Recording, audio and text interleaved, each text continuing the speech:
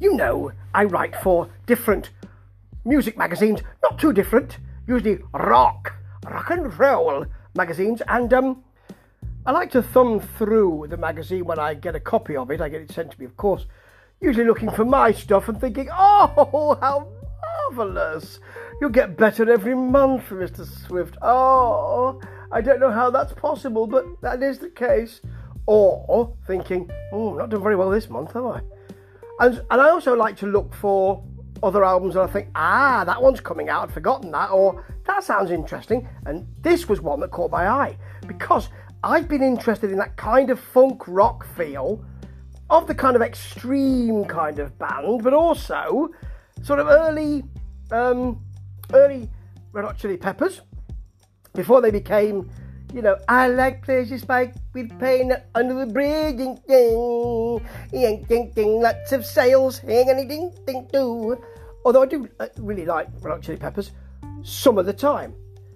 Recently I haven't liked them, although The Getaway is a great album. Now, I also like bands like Infectious Grooves, where you've got a little bit more of the funk and a little bit less of the rock, or a load of rock and funk all together fighting in a sack. And that's what this band does.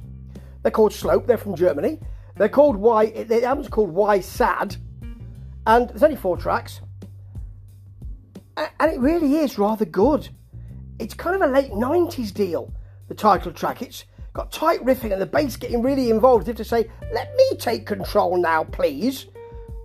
There's some good rapping kind of feel, and I was into that rap rock and new metal. Yeah, listen, don't tell anybody, but I even had a copy of the Crazy Town album. Yes, I did.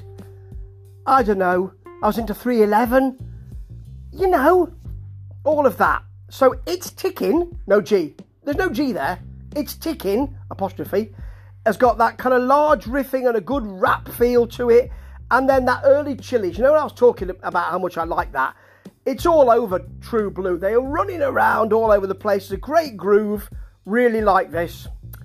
It's a real precursor to what an album could be, and I'm looking forward to that.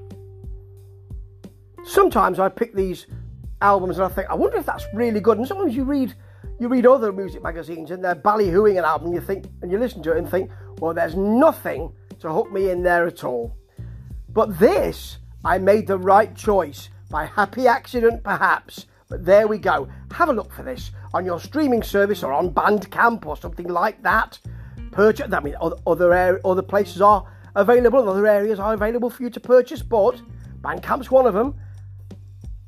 And see what you think, because I think it's really great. But then I do love that Infectious Groove, tight rock, tight funk, sharpness.